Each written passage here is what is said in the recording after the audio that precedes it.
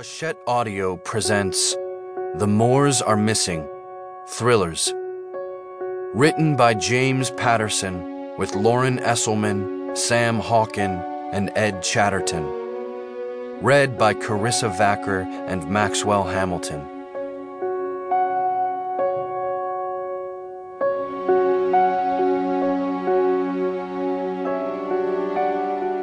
The Moors Are Missing.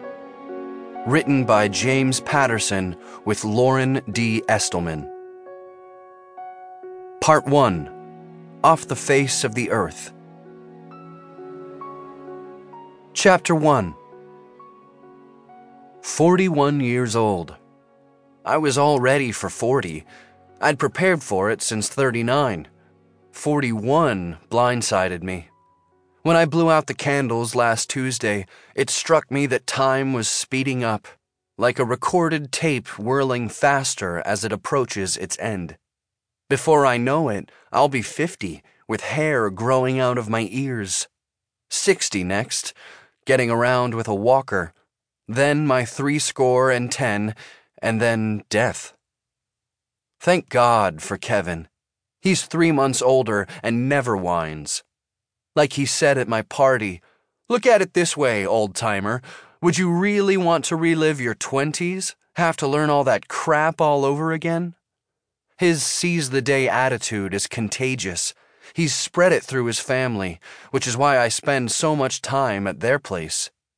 My standing weekly appointment to shoot hoops with Kevin is mainly an excuse to see the Moors. It's an atypical Pacific Northwest Saturday in early spring. The sun is coming up, revealing what will be a bright blue sky scraped clean of clouds. There's still a chill in the air left over from the night.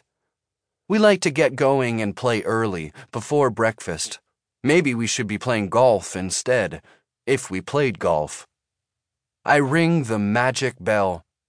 Kevin's grin, Margot's quiet smile will ease my worries. They're aging gracefully, visibly in love with each other and devoted to their kids, who love and respect them when they're not driving them nuts like healthy, normal teenagers. No one comes to answer. Margot will be cooking breakfast, the fan in the stove hood whirring loudly. Kevin in the bedroom, tying his sneakers just right. Josh and Gabby listening to hip-hop or playing video games in the den or texting, whatever it is young people do for entertainment now. Ray, you're thinking like an old crank. I ring again, wait, then reach for the button a third time. On impulse, I try the door instead. The knob turns. I frown. Our side of town has had 2 break-ins in 6 months. And less than a week ago, a terrifying home invasion in Sackville, minutes from here, that left 3 people shot to death. We don't leave our doors unlocked anymore. "Guys, it's Ray. LeBron couldn't make it." I start to open the door. I don't want to spook them.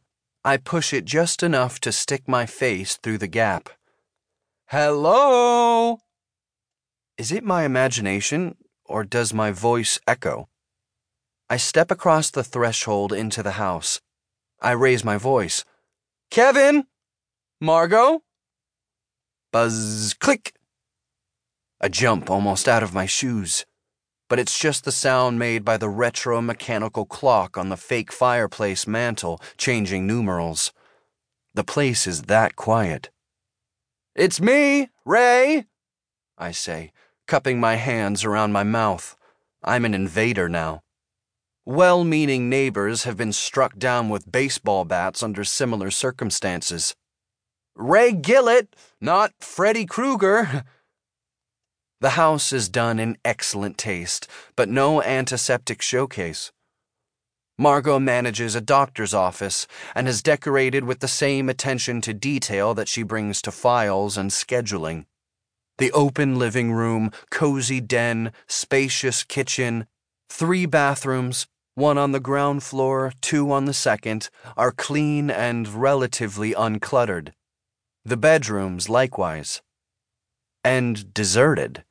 Huh. If they were in the backyard, I would have seen them as I walked over.